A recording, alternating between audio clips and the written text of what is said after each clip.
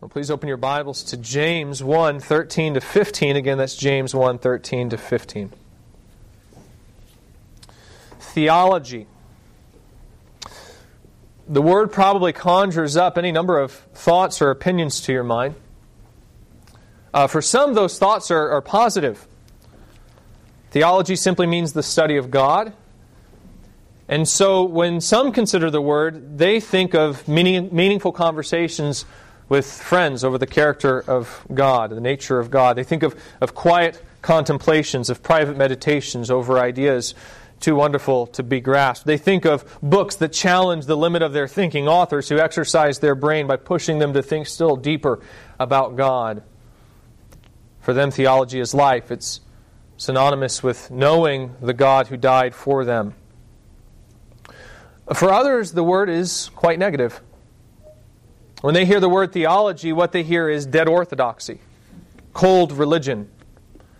Their only interaction with the word has revolved around bitter and contentious arguments among supposed brothers and sisters over seemingly unimportant minutiae. And so for them, the word represents a disconnect between belief and practice. The theologian is the one who thinks but does not do. The theologian is the one who ascends into his or her ivory tower to contemplate how many angels can dance on the head of a pin, all the while their brothers and sisters, their poor brothers and sisters, remain outside begging for food and clothing, and while the lost continue down the road to hell with no one to warn them. Theology is not a pleasant word to these brothers and sisters. To them, it represents everything that's wrong with the church. And neither side is entirely wrong. Yes, theological discussions can at times devolve into nothing more than a display of the participants' arrogance and pride. And yes, it's not uncommon for the one who's zealous for right doctrine to be so consumed for the truth that they never pause to examine the quality of their own life and whether or not it breathes the aroma of Christ. There are a lot of ways that theology can be done wrong. But all the same, whether you like it or not, absolutely everyone is a theologian. And what I mean by that is that everyone, absolutely everyone, has thoughts or opinions about the types of questions that theologians attempt to answer. It's just that some people are more intentional in seeking the answers to these questions than others. For some, their theology is quite random. They've approached the subject passively, and so their beliefs are nothing more than a hodgepodge of ideas that they've picked up from any number of different sources. Like the junk that accumulates underneath your couch cushions. You know, a nickel that slipped out of your jeans past June. A few crushed potato chips from a late night Netflix binge. That missing Monopoly piece from the game night you had with your family last Thanksgiving. That's how some people collect answers to life's most pressing theological questions. You know, the unforgettable sermon they heard when they were 9. The piece of advice they once received from a parent or teacher. The witty movie quote. These all conspire together to form their theology. For others, the process is more intentional. They read systematic theologies. They search out sermons on some topic that they're wrestling with. They write down their thoughts in a notebook and periodically come back to review their notes later on. But however it's pursued, whether intentional or unintentional, absolutely everybody has some system of belief that answers these deeper questions about life, even if they aren't entirely sure the answer that they'd give. Let me give you an example. I shared this with you some last week. Say a friend calls you up and asks you to meet for coffee. And you agree. When you arrive, they start unloading. You're both Christians and they have a sin that they can't get rid of. They've tried. They've prayed to God to take it away. They've spent time seeking answers in the Scriptures. They've memorized Bible verses, but it just won't seem to go away. What do you tell them? Understand, we're talking about a very practical question, aren't we? This is no ivory tower thinking. This isn't mere theory. We're talking about something as basic as, how do I get rid of my sin? And yet, in order to answer that question, you're going to have to address a whole host of other theological issues that lie behind it. For example, let's start with something simple. What is sin? What is sin? Do you have a definition for it? Do you know what sin is? Because I have to say that from my experience, what I've learned is that a lot of times the reasons why people have questions is because they're starting with a false premise. Their problem would be solved if they just took the time to define their terms properly, but they never stopped to do that. They never stopped, for instance, to consider whether or not a thing that they're wrestling with is sin. And if they had, then they might see that what they're wrestling with is not sin, and they're distressed over nothing for no reason. So do you have a clear definition of sin in your mind? Or are you just going to accept the premise that they are in sin and go straight to trying to solve their problem without any further reflection? How about this question? Should they get rid of their sin? In other words, suppose it is sin. So what? What's saying they need to get rid of it? Now you may say, what are you talking about? It's sin. Of course they need to get rid of it. But understand, when you give that answer, you're addressing a theological issue. Not everyone would agree with you. Other religions, for instance, even some belief systems with Christian doctrines, they'll say no. You don't need to deal with that. The reason you're saying they do need to get rid of their sin is because you already hold to a system of belief regarding who the Christian is and what their role is in the world. Here's one more question. Can they get rid of their sin? They're coming into the conversation assuming they can. Is that true? And if they can, then how? What does spiritual surgery look like? How does one go about removing the cancer that is called sin? That answer is dependent upon a whole host of other theological premises on subjects as diverse as the nature of man, the work of the Holy Spirit, the inspiration of the Scripture, the power of prayer, the character of God. Point being, in order to answer this very basic, very practical question, you first have to establish what your theological beliefs are about a whole host of other issues. Now, it's possible you've never thought about your answer to these types of questions before, and even if you've had, you may not get into detail about all these issues as you talk with your friend, but at the same time, the answer you give is going to be based on your theology. And so you need to stop and take stock of what your theology is, because the answer you give to your friend is going to have a very practical impact. I mean, take the definition of sin. I don't know if you've noticed, but a lot of the things that the Scripture define as sin are being reclassified in society as mental illness. Again, even secular people who are saying that they're providing solutions to problems that they say have nothing to do with God, they're still addressing theological questions. And it comes out when they give answers to things like, how do I get rid of my sin? They'll redefine the terms. Depending on the issue, they might say it's not a sin, it's a disease, or even it's a genetic predisposition. And when they say that, the implication is that it's something you can't be held responsible for. It's part of your hard wiring. It's something you can't change. Whether or not you agree with those definitions is going to make a dramatic impact on the type of counsel you give your friend. And if what you say is true, you'll help them. And if it's not true, you'll hurt them. You'll end up encouraging them to do things that won't work. You'll tell them to do things that don't correspond with reality. For the past several weeks, we've been studying and reflecting upon James 1:13-15, and the question that we're trying to answer from this passage is, who is responsible for my sin? That's a very practical question. Knowing where my sin comes from tells me what I need to do to address it. And the answer would seem to be rather obvious at first. After all, I think we'd all recognize that we tend to do what we want to do. That our choices come from within us. And so that would mean that we are responsible for our sin. And James would happen to agree. He says here in verses 13-15, let no one say when he is tempted, I'm being tempted by God, for God cannot be tempted with evil, and he himself tempts no one. But each person is tempted when he is lured and enticed by his own desire. Then desire, when it is conceived, gives birth to sin, and sin, when it is fully grown, brings forth death. The point very clearly seems to be that we are responsible for our own sin. We can't say that God forces us to do it against our will, because God isn't like that. It's not just that He doesn't sin, it's that He's actually repulsed by it. It's unappealing in His eyes. And so we can know, James says, that God isn't going to force us to sin against our will. No, the reason why we sin, rather, is because we want to. The desires come from inside of us. They come from within ourselves, not without. And then they lead us along first into sin and then into death. We're at fault. Again, that would seem to be a very straightforward and obvious answer. Who's responsible for our sin? Well, we are. The problem that arises is that there are Scripture passages that seem to point in the other direction. God hardens Pharaoh's heart. He incites David to sin by taking a census. He plans and orchestrates the crucifixion of Jesus Christ. I mean, the Scripture seems to indicate on multiple occasions that God is sovereign over, meaning He's in control of the actions of sinful men. How do we reconcile that with the answer that James gives here? That's the question we've been exploring from the Scriptures for the past couple of weeks.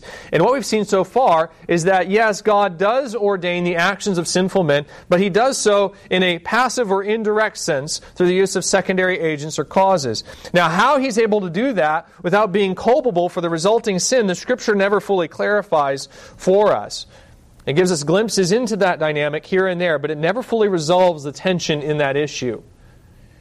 It only tells us both that God ordains evil and that He is perfectly good. It tells us that God directs all things, and yet sin originates within ourselves. So then, does that mean that we are more or less in control of our relationship with God? Taking the issue back to your friend's question, can they get rid of their sin? They've said they feel like they've been trying, but they can't seem to control the presence of these sinful desires that keep springing up inside. Is there anything that they can do about that? On one hand, the answer to that question would appear to be yes. This is what we examined last week. First, I asked the question, can the Christian do anything to improve their fellowship with God? And we saw that the Scriptures say, yes, they can. The Scripture tells us that God has established particular means for the Christian's growth, things such as prayer, and when the Christian pursues these means, there is expectation that they will grow. Now, this doesn't nullify the concept of grace, and I'll get into why I say that a little bit more today, but at the very least, I said that there are two parts to this equation. James says, draw near to God. Chapter 4, he says, draw near to God, and He will draw near to you. Clearly, there's some aspect of grace in that. It isn't just that we go to God, but that He comes to us. So the improvement in relationship isn't entirely dependent on what we do. But all the same, the idea is still there. We draw near to God, and in return, we should expect that He will draw near to us. So yes, there is something we can do to improve our fellowship with God. That was the answer to our first question. And then second, I asked, is it always possible for the Christian to obey God? And I said that the Scripture's answer to this question, once again, is yes. There's nothing that's constraining the believer's obedience externally. In other words, no outside forces are coming in to prevent their obedience. Now, that's not to say that there aren't outside forces that may hinder one's obedience, perhaps in order to even test the Christian, and these forces can even be directed by God. But there are no outside forces that ultimately make the Christian sin. To quote Paul in 1 Corinthians 10:13, no temptation has overtaken you that is not common to man. God is faithful, and He will not let you be tempted beyond your ability, but with the temptation He will also provide the way of escape that you may be able to endure it. And God promises us that we cannot be forced to sin against our will. Now, that being said, there was once a time where the believer was constrained to sin internally by their own desires. But this is true of the Christian no more. Paul says that in Christ we have received the Holy Spirit who sets us free from the law of sin and death. So we are no longer bound to obey our sinful desires as we once were before we came to know Christ. And this means that we are now truly free to obey God. There's nothing stopping us either externally nor internally. So once again, can your friend get rid of their sin? On one hand, the answer to that question would seem to be yes. But then again, does that mean that perfect obedience is possible? That seems to be the other side of the coin. If we're saying that it is always possible to obey God, if we can always obey God, then it would at least seem theoretically possible to attain perfect righteousness this side of heaven. We'll only need to choose to do it. And what about grace? I know I've said that there's grace in this idea of God responding to our obedience, but all the same, from what I've said so far, it would seem to place the majority of the burden on us. I mean, we have to choose God in our sanctification. And we will be sanctified only insofar as we make that choice. That seems to indicate that we are primarily responsible for our sanctification, not God. And that seems to take grace mostly out of the equation. At the conclusion of last week's sermon, I said that we should be encouraged by the idea that we can improve our relationship with God, that we don't have to sit on our hands and wait. But at the same time, that idea can be kind of daunting as well, can't it? I mean, that kind of turns the pressure on. I mean, do you want to grow in your obedience to Christ? Then it's up to you. Get to work. And if you fail to pursue the means that God has given you, then tough. Don't expect God to bail you out. Your sin is entirely your fault, and you can expect to bear the consequences until you get your act together. That's what this can sound like. So how does this all come together?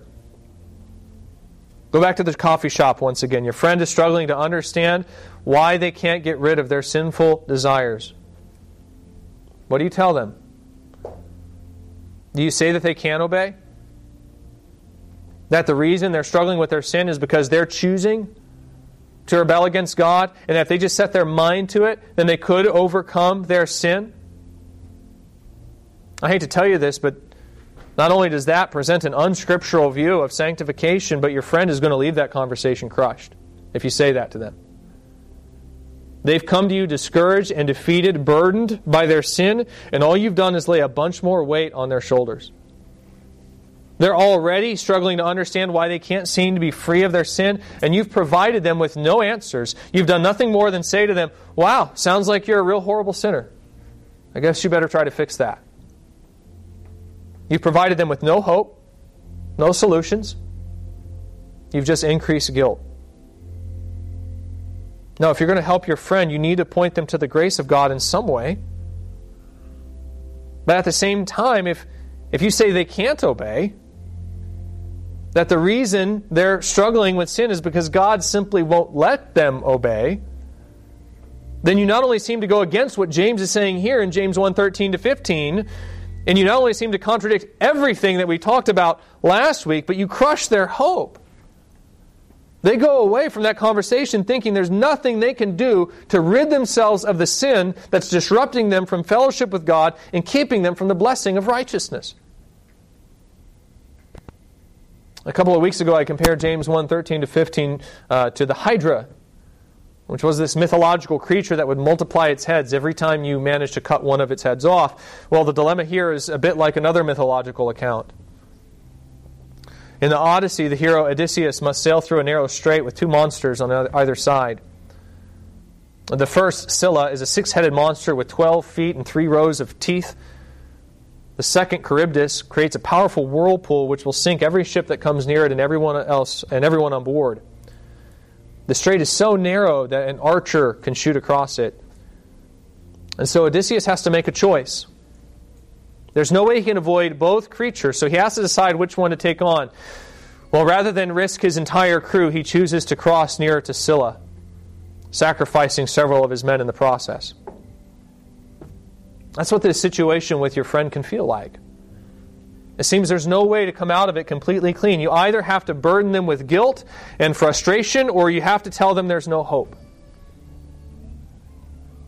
But there's another way. There is a way to navigate through this narrow and dangerous strait. It is possible to say you can take steps to improve your fellowship with God without undermining the grace of God in sanctification. How does that work? I think the best way to answer that question is by starting with another theological question. I've said that it is always possible to obey God. So, question number 1 for today. Why can't we be perfect? Why can't we be perfect? Again, I spent a lot of time last week saying that God has already given us everything necessary to be obedient, so you can choose to obey. It's within your power, your ability, by virtue of the Holy Spirit residing in you. So if that's the case, then why won't you? Why would I still stand up here and say, you will not be perfect this side of glorification in heaven? It's not going to happen. And there are 2 answers to that question. The first answer we've already referred to several times over the past several weeks, and that's the flesh. Last week I said that while the unbeliever is free to obey God in the sense that there are no external forces restraining them from obedience, at the same time they are never inclined to obey on account of the sin nature that we've all inherited from Adam. They're bound to sin internally by the desires of their sinful flesh. Well, when a sinner turns to Christ, this bondage is removed by the Holy Spirit, who transforms the sinner's desires so that they love God and want to obey Him. They are therefore, for the first time in their life, truly free to obey God in every sense of the word when they believe on Christ, because the Spirit frees the will from its bondage to sin. Again, we covered this last week. However, what I didn't get to then is the fact that the Christian still possesses this sin nature even after conversion. And it's something that they're going to possess until the time of their death and glorification. Paul appears to tie the demise of the sinful flesh with the death of the body in Romans 7 and 8. He says, Romans 7, 21 to 23, he says, "So I find it to be a law that when I do right, evil lies close at hand. For I delight in the law of God in my inner being, but I see in my members," and that's kind of a reference to the body. He says, I see in my members another law waging war against the law of my mind and making me captive to the law of sin that dwells in my members. He then concludes in verse 24, "Wretched man that I am, who will deliver me from this body of death?" As he gets into Romans 8 and speaks of the creation being subjected to bondage until the time of Christ's return, he speaks of the redemption of our bodies in the same way. He says, verse 23, "And not only the creation, but we ourselves who have the first fruits of the Spirit groan inwardly as we wait eagerly for adoption as sons, the redemption of our bodies." Paul says earlier in chapter 8 that we've already received the Spirit of adoption, the Spirit who testifies to the fact that we are children of God through its constant warring with the flesh. Here he says that adoption will be complete when our bodies are redeemed. So just as the creation groans inwardly to be freed from that which enslaves it, and so looks to the coming of Christ, we too in the same way look forward to the day when we will be freed from the passions that enslave us, the redemption of our bodies. And so there appears to be some kind of connection between the sin nature and this fallen flesh, such that Paul connects the cessation of sin with the death of the body. Now, how this connection works isn't entirely clear. At least not to me. It probably is clear to Paul, and perhaps to others as well who've spent more time studying the matter, but I still haven't figured this out yet myself. I mean, if you can think of it this way, we know that man is essentially made up of two constituent parts. There's the body, and then there is the soul or the spirit. In other words, there is the material part of man, there's a physical component, and then there's a spiritual, immaterial component. And the most essential part of a man is the spiritual, immaterial component, and this is demonstrated by the fact that the spirit can be separated from the body, and when it is, it's said that he, the person, is where the spirit resides. Paul speaks of death as parting from the body in order to be with Christ, for instance, in Philippians 1:23. In 2 Corinthians 5:8, he says that he would rather be away from the body and at home with the Lord. So once again, there's a material and immaterial component to mankind, and the most essential element of a person is the immaterial. Although, and this is an important although, the two were designed to coexist together. When Paul speaks of the soul departing from the body in 2 Corinthians 5, he speaks of it as a kind of nakedness. The spirit can exist apart from the body, but it's not natural. It's designed to inhabit flesh. When the Scripture refers to the mind or the heart, it tends to associate this aspect of the person with the immaterial component, the spirit or the soul. And so while there's a physical component to a man, which would include things such as the brain, at the same time the inner person, the spirit, is where the Scripture would assign things such as the will. That aspect of your being that causes you to make decisions. Of course, that's not to say that there's no interplay between these two, the material and the immaterial. The body certainly processes information for the spirit. It is the means through which the spirit interacts with the temporal creation. And there's certainly such a strong connection with the brain and the spirit that we would tend to say that once the brain stops, the spirit has departed. The brain, therefore, somehow functions uniquely as the seat of the soul in the body. You can almost call it the organ of the soul. But at the same time, not even the brain is synonymous with the soul.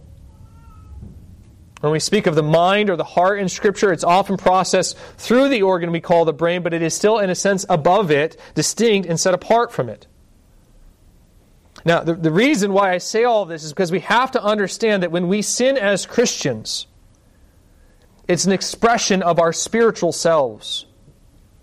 And so it's not as if we possess an inner person called the Spirit who's completely free from the power of sin, while at the same time sin is at work in the members of our body, and then the two conspire together to direct the will either towards sin or obedience, depending on which side it's yielded to at the moment, as if the will was somehow something above or distinct from either the body or the spirit. No, the will is an expression of the spiritual, immaterial part of a person.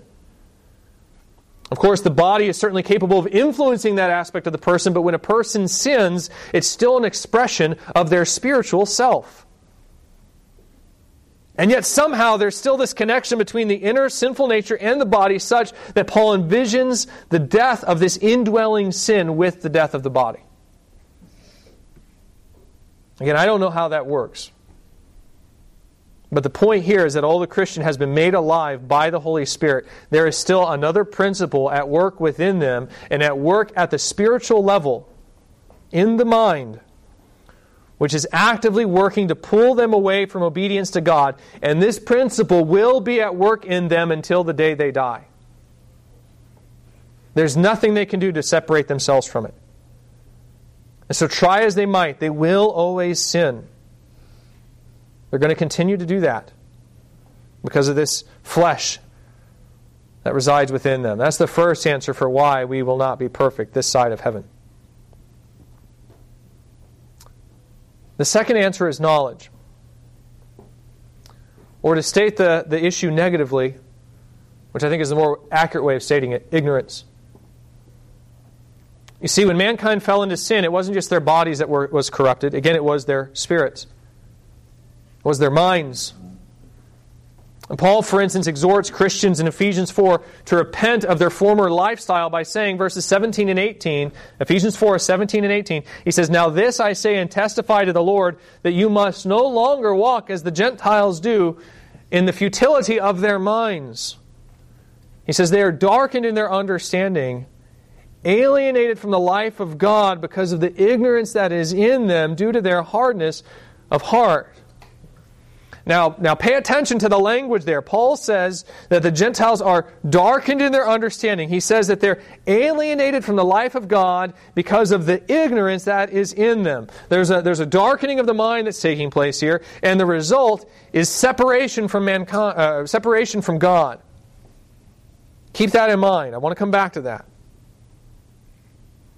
So where does this ignorance come from? Paul says it is, quote, due to their hardness of heart. Again, man's problem is primarily spiritual. It's the will that's the problem. And so as man exercises this will by rebelling against God, he makes himself ignorant of God. He darkens his understanding. To paraphrase Romans 1, man suppresses the truth in unrighteousness, and the result is that man became, quote, this is Romans 1, futile in their thinking, and their foolish hearts were darkened. So the sinful flesh causes man to run away from God in a fury, and the result, if I could put it this way, is that man ends up good and lost, without any way for him to find his way back home. That's what Paul means when he says that Gentiles are alienated from the life of God because of the ignorance that is in them. Their hard heart pushed them away from God, it suppressed the truth, and the end result is that their understanding of God has become so darkened that they wouldn't even be able to find Him if they wanted to. I mean, you see this truth displayed all over the world today. Man has all these religions that he's made up to try to replace God. And while there are elements to these religions that proclaim truth, at the end of the day, they're all lies. They're false. Man is so darkened in his understanding that he's unable to find his way back to God, which is why Paul says that preachers need to be sent to proclaim the gospel in Romans 10. No one's going to figure out how to be saved on their own. Their mind is too dark. They need to be told. Well, guess what, Christian? You came out of that. That's you. There was a time when you too were alienated from the life of God because of the ignorance in you due to the hardness of your heart, but then someone came and shared Christ with you. And so now you're no longer alienated from God. You have the knowledge of the truth. The problem, though, is at the same time, this knowledge is not yet complete. You go back to Jeremiah 31, and God promises that in the new covenant, we'll no longer have need for teachers because we'll all be taught of God. Clearly, we're not there yet, right? I'm standing up here and giving you a theology lesson because you don't know everything. I don't know everything. Our minds are still influenced by the theological lies of this fallen world. So let me tell you why that matters, this understanding of knowledge and ignorance and how that comes to play. This matters because the flesh thrives, the sinful nature that we just talked about, the flesh thrives on deception. Author and pastor Scott Christensen states the matter well. Referring to Paul's description of his struggle against sin in Romans 7, Christensen writes in his book, What About Free Will? He says, Paul laments, this is so quoting him here, Paul laments, for I do not understand my own actions. For I do not do what I want, but I do the very thing I hate. The knowledge of moral truth informs the conscience and compels us to obey its precepts, but the vestiges of the old sin nature still sting. On the one hand, Paul wants to obey and has every good intention of doing so, but sin rears its ugly head and shapes another set of desires so that Paul ends up choosing what he hates. This is a conflict of desires. And the prevailing evil desire too often wins out. But why? Isn't Paul adamant in saying that he has the desire to do what is right? Why does he practice the very evil that he does not want to do? It sounds like he's acting contrary to his desires. On the surface, he sounds like a libertarian. But consider the uniqueness of conflicting desires in which one desire is appealing and the other is decidedly unappealing. As a Christian finds sin unappealing, whereas godly behavior is appealing, all things being equal, he would never choose to sin. He says, so what is happening? Christensen says this. He says, in order for sin to make itself appealing and thus incite a stronger desire to act on it, it must deploy the weapon of deception. This is the key to understanding Paul's dilemma. In Romans 7:11, he says that sin deceived me. He says the power of sin lies in its subterfuge. It tempts us to think that if we engage in what it promotes, then it will benefit us. The young man may look at that tempting ad on the otherwise innocuous internet site. He rolls his screen past it so he doesn't have to consider what he hates. But the sinister voice of sin whispers in his ear, telling him that he will gain a wonderful pleasure if he simply rolls back the screen and makes one simple click of the mouse. Christensen says sin is deceiving him, causing him to think that this is what is in his best interest, even though his conscience tells him otherwise. This contrary and deceptive force wields such power that Paul exclaims, it is no longer I who do it, but sin that dwells within me. Paul's identity as a new creation in Christ is not the source of such choices. Rather, the remaining vestiges of sin left by the old nature continue to make their dreaded presence known. That's the end of the quote. If you go back to the very first message I gave on James 1:13-15, you might recall that I said that while we have many conflicting desires, at the end of the day, we'll always do what we want to do. We'll always do what's most appealing to us. Well, what is it that feeds our sinful flesh so that we follow after its desires rather than the holy desires granted to us by the Spirit? It's lies, false information. We pursue sin because we think it's better for us. We find it most appealing. And we do that whenever we believe the lies that temptation promise us. This is how our will is steered by the sinful flesh, through the appeal of temptation's lies. Conversely, the indwelling Spirit directs our will by convicting us of the truth of God's Word. Once again, I said last week that Peter tells us that God has granted to us everything pertaining to life and godliness. Listen again to the full statement. He says, 2 Peter 3:1-4, he says, His divine power has granted to us all things that pertain to life and godliness through the knowledge of Him who called us to His own glory and excellence, by which He has granted to us His precious and very great promises, so that through them. Through what? Through the precious and very great promises. He says, so that through them you may become partakers of the divine nature, having escaped from the corruption that is in the world because of sinful desire. We become partakers of the divine nature through the promises of the gospel. This is why Peter makes his list of virtues. He begins it by saying, for this reason, make every effort to supplement your faith with virtue. Obedience starts with faith. Again, I noted last week, Hebrews 11 says that it's impossible to please God without believing, number one, that God exists, and number two, that He rewards those who seek Him. This is one of the reasons why it's impossible for unbelievers to obey God. They cannot obey because they do not believe. And true obedience is derived from faith. The will is directed by faith when the Spirit convicts us of the truthfulness of God's Word, and believing the reproach of Christ greater than the treasures of Egypt makes obedience appealing in our eyes. I said last week that you always have the ability to obey. And you do in the sense that you have the ability to believe. When the Holy Spirit made you alive, He granted you faith. And now through that faith, you can obey. You never have to sin. But at the same time, you have a principle working in you that's dragging you away into sin against the inclinations of your inner man through the use of temptation's lies. And when temptation's lies are numerous enough and compelling enough, you will sin. Your will be taken captive and you will sin. Now, you won't sin against your will, even though it will feel like it. Instead, your will be taken captive by the sinful flesh and directed to serve its purposes rather than God's. So it's still you that's doing it.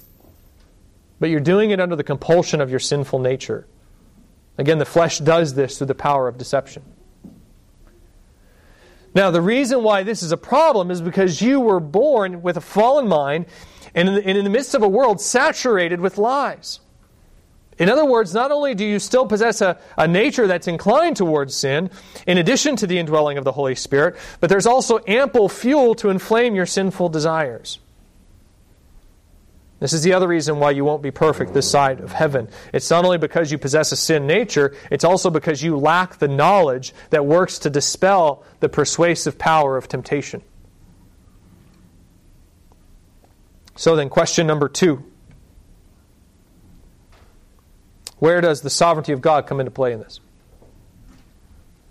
We've already talked about why you won't be perfect this side of heaven. Now, where does the sovereignty of God come into play in all this? I said earlier that you have to point your friend to grace. You need to demonstrate that sanctification isn't just something they do, but something that God does in them, if you're going to keep from crushing them under the burden of self-righteousness. I also said last week that your relationship with God could be different today than what it is, and that it's not because of the choices you've made. And that nothing in that statement contradicts the sovereignty of God. So where does the sovereignty of God come into play in the sanctification process? Well, once we understand this relationship between deception and the power of the flesh, I think we can see that it comes to play in a couple of different ways. First, you can't control what truth you're exposed to. God can, and He does. Go back to that phrase one more time, that phrase, alienated from the life of God because of the ignorance that is in them.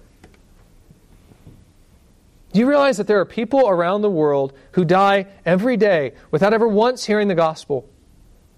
Not only are their hearts enslaved to sin, but their heart has been so effective in cutting them off from the truth that they couldn't find God if they wanted to.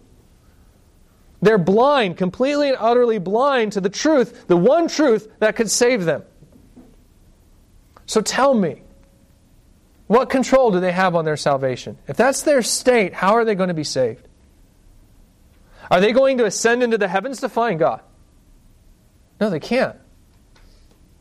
They're alienated from the life of God because of the ignorance that is in them. God must send someone to them first, and apart from that kind of intervention, they're completely and utterly hopeless. And you should know, because you were once that way.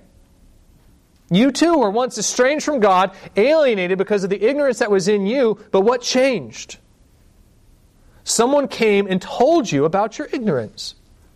They informed you of your darkness, and they shared Christ with you. You didn't choose that. I mean, you probably didn't even know you were not saved until someone came and told you. Someone came and told you about your ignorance. They informed you of your darkness as they shared Christ with you. Again, you didn't choose that.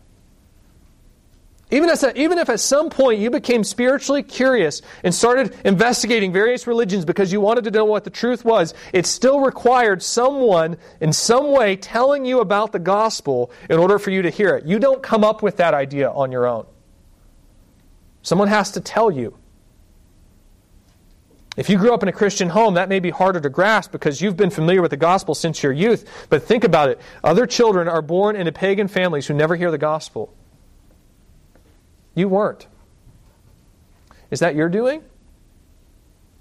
No, that's the grace of God in your life. That's the way it works in salvation, and that's the way it works in sanctification too. If I could put it this way, guys, you don't know what you don't know. That's the whole point. You don't know it. You're ignorant of it. So how are you supposed to seek out the truth that you don't know exists yet? You can't. God has to send it to you by His grace. So, as you can imagine, guys, I read books, okay, as a pastor, that's what I do. But do you realize I don't really know what's in the content of those books until I read them? There have been books that I've picked up and read before, and they've totally transformed my life spiritually. Like, there's huge leaps and bounds growth of sanctification because of what I've read in those books. But I didn't realize that would happen when I picked those books up. I didn't choose that particular transformation. I couldn't, because I didn't realize what the book was going to say. It was only after I read that I came to realize how important the content of that book was. So can I claim credit for that? Can I say that I did that? Not really. I may have played a role in pursuing spiritual growth through reading, but the end result wasn't really my choice because I didn't know what I was getting into. So the only place where I can assign credit is to God. That's God sovereignly acting in my life to put in my hands the truths that have enabled my faith to extinguish the flaming darts of the evil one. I look back on my life in Christ and I can tell you, I feel like a spiritual 1%er. Like, I'm just incredibly rich in terms of the truth that's been shared with me. I've been exposed to an abundance of sound teaching from day one in my faith, and it's made an impact on my walk in Christ. Can I claim credit for that? Absolutely not. I look back, for instance, on the starting point of it all when I began to attend Community Bible Church in Nashville, and there were so many factors in that were outside of my control. I didn't choose the city I would be saved in, for instance, or that CBC would be within a 30-minute drive of my home. And when I started to attend the church, I most certainly didn't realize that what I was choosing when I began to attend. In fact, I was trying to avoid the very doctrine that they taught, and I ended up there anyways. That's all the work of God in my life. Again, I didn't know what I didn't know. But God was gracious to expose me to the truth I needed to grow. This is why spiritual pride is such an offensive concept. Listen, Christian, do you perhaps know more than other Christians around you? Do you perhaps even see them performing sins that you know how to defeat? If so, then you need to get on your knees and thank God for the grace He's shown you in your life, because that's the only difference between you and them. You better not go around shaking your head in disgust when you see your brothers and sisters in error. The only difference between you and them is that God has been gracious to show you things that perhaps they haven't got to see yet. The better response will be to go and tell them what you've learned and try to share with them the same things that God has shared with you. This is the first way that God sovereignly orchestrates our sanctification, by directing the kind of spiritual truth that we're exposed to. And then second, He sovereignly convicts you of the truths that you're exposed to. He sovereignly convicts you of the truths that you're exposed to. And what I mean is this: while spiritual knowledge and understanding are key in the sanctification process, both in the sense that you cannot do what you do not know to do, and in the sense that the Spirit transforms your desires and shapes your will through the conviction of spiritual truth. While that's all true, at the same time, you can't necessarily control the degree to which that truth convicts you and changes your desires. Take evangelism, for example. Two people can be in the same room, hear the same gospel, and the one responds and the other doesn't. Why not? I mean, you could say that there's a whole host of background knowledge that's going in to skew which way each of them see the gospel, and that'd be true, but at the end of the day, the Scripture tells us that they'd both be unable to respond apart from the regenerating work of the Holy Spirit. It's the Spirit who gives life. The one who believes and the other doesn't, it's because it isn't mere knowledge that saves, but the Holy Spirit working in conjunction with the proclamation of the Word in order to bring conviction upon the soul and produce faith. And it's the same with sanctification. Again, you see it occur in front of you all the time. There are people who you know possess a ton of spiritual knowledge and yet struggle to obey. And then there are some who have hardly any knowledge at all, who still faithfully do practically everything they do happen to know to do.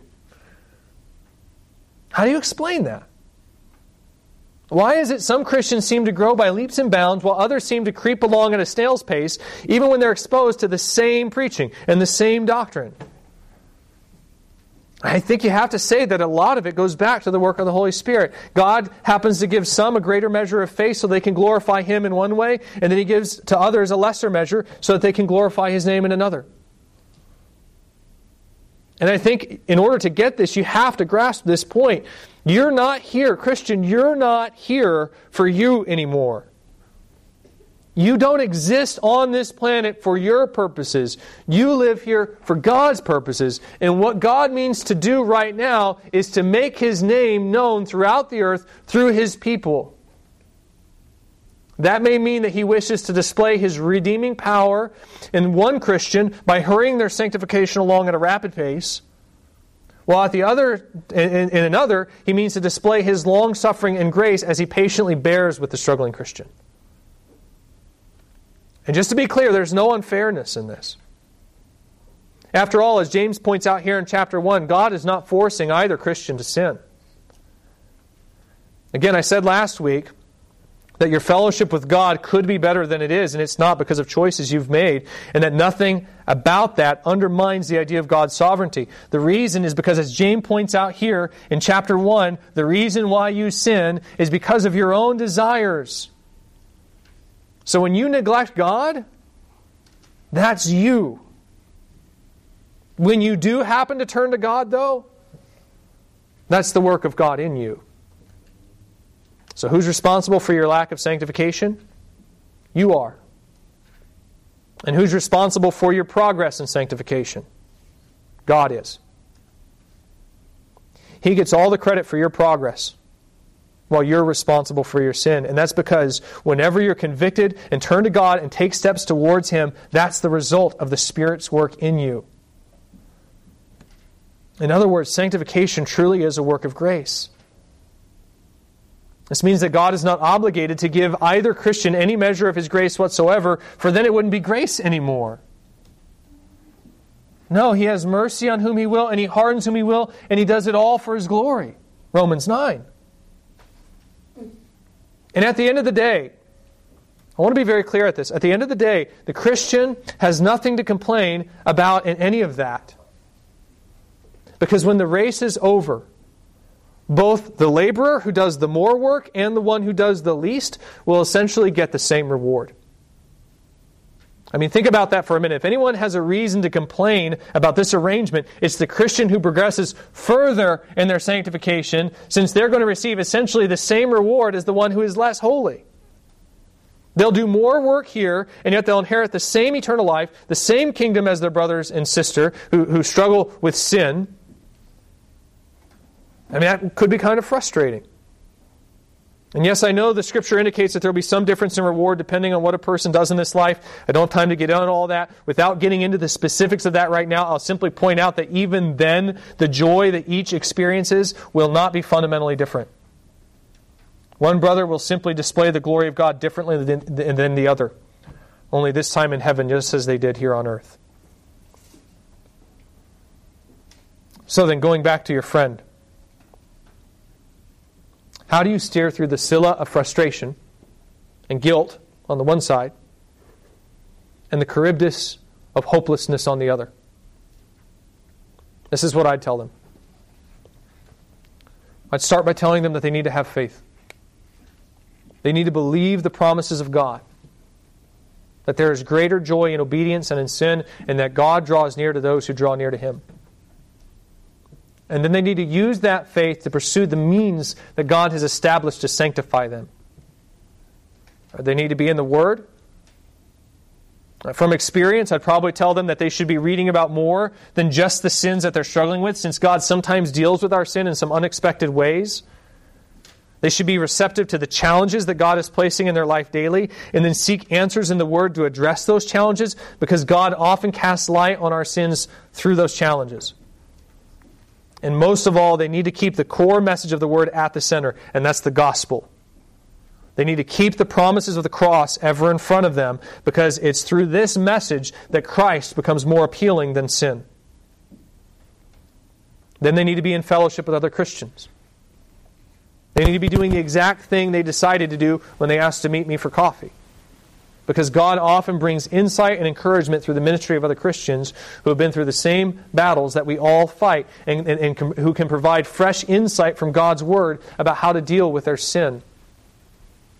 That's how the Spirit operates within the church. It's not just in one Christian, it's in all of us. And that may be how He means to bring about conviction in their life. And then finally, they need to pray. They need to do precisely what James exhorts us to do back in verse 5. They need to ask God for wisdom, understanding that He gives generously to all without reproach. But again, when they ask, they have to ask in faith without any doubting. They can't be focused on knowing God and keeping their idols, because that's only going to skew the knowledge that God means to give them. As James says, the one who's divided, the one who doubts, is like a wave of the sea that's driven and tossed by the wind. He's unstable in all his ways. So they need to ask, and they do need to ask in faith, with a wholehearted devotion to Christ. They do these things, and of course they continue to use their faith to direct their actions.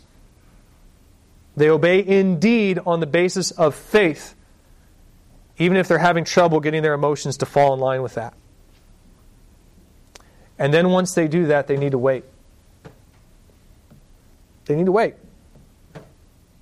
Yes, there is something that they can do to improve their fellowship with God. They can pursue the means that God has established for the dispensation of His grace. And God has promised that when they do this, He will draw near to them. So things will get better so long as they persevere. But they can't entirely control the pace of that progress. It may be that the sinful desires will continue to hound them. And in fact, I would expect that the more they seek to put those desires to death, the harder it's going to get, at least for a time, because there's a principle of sin that dwells within them, and it means to fulfill the desires of the flesh, so it's not going to go down quietly. It may also be that their desires simply dissipate overnight, like a bad dream.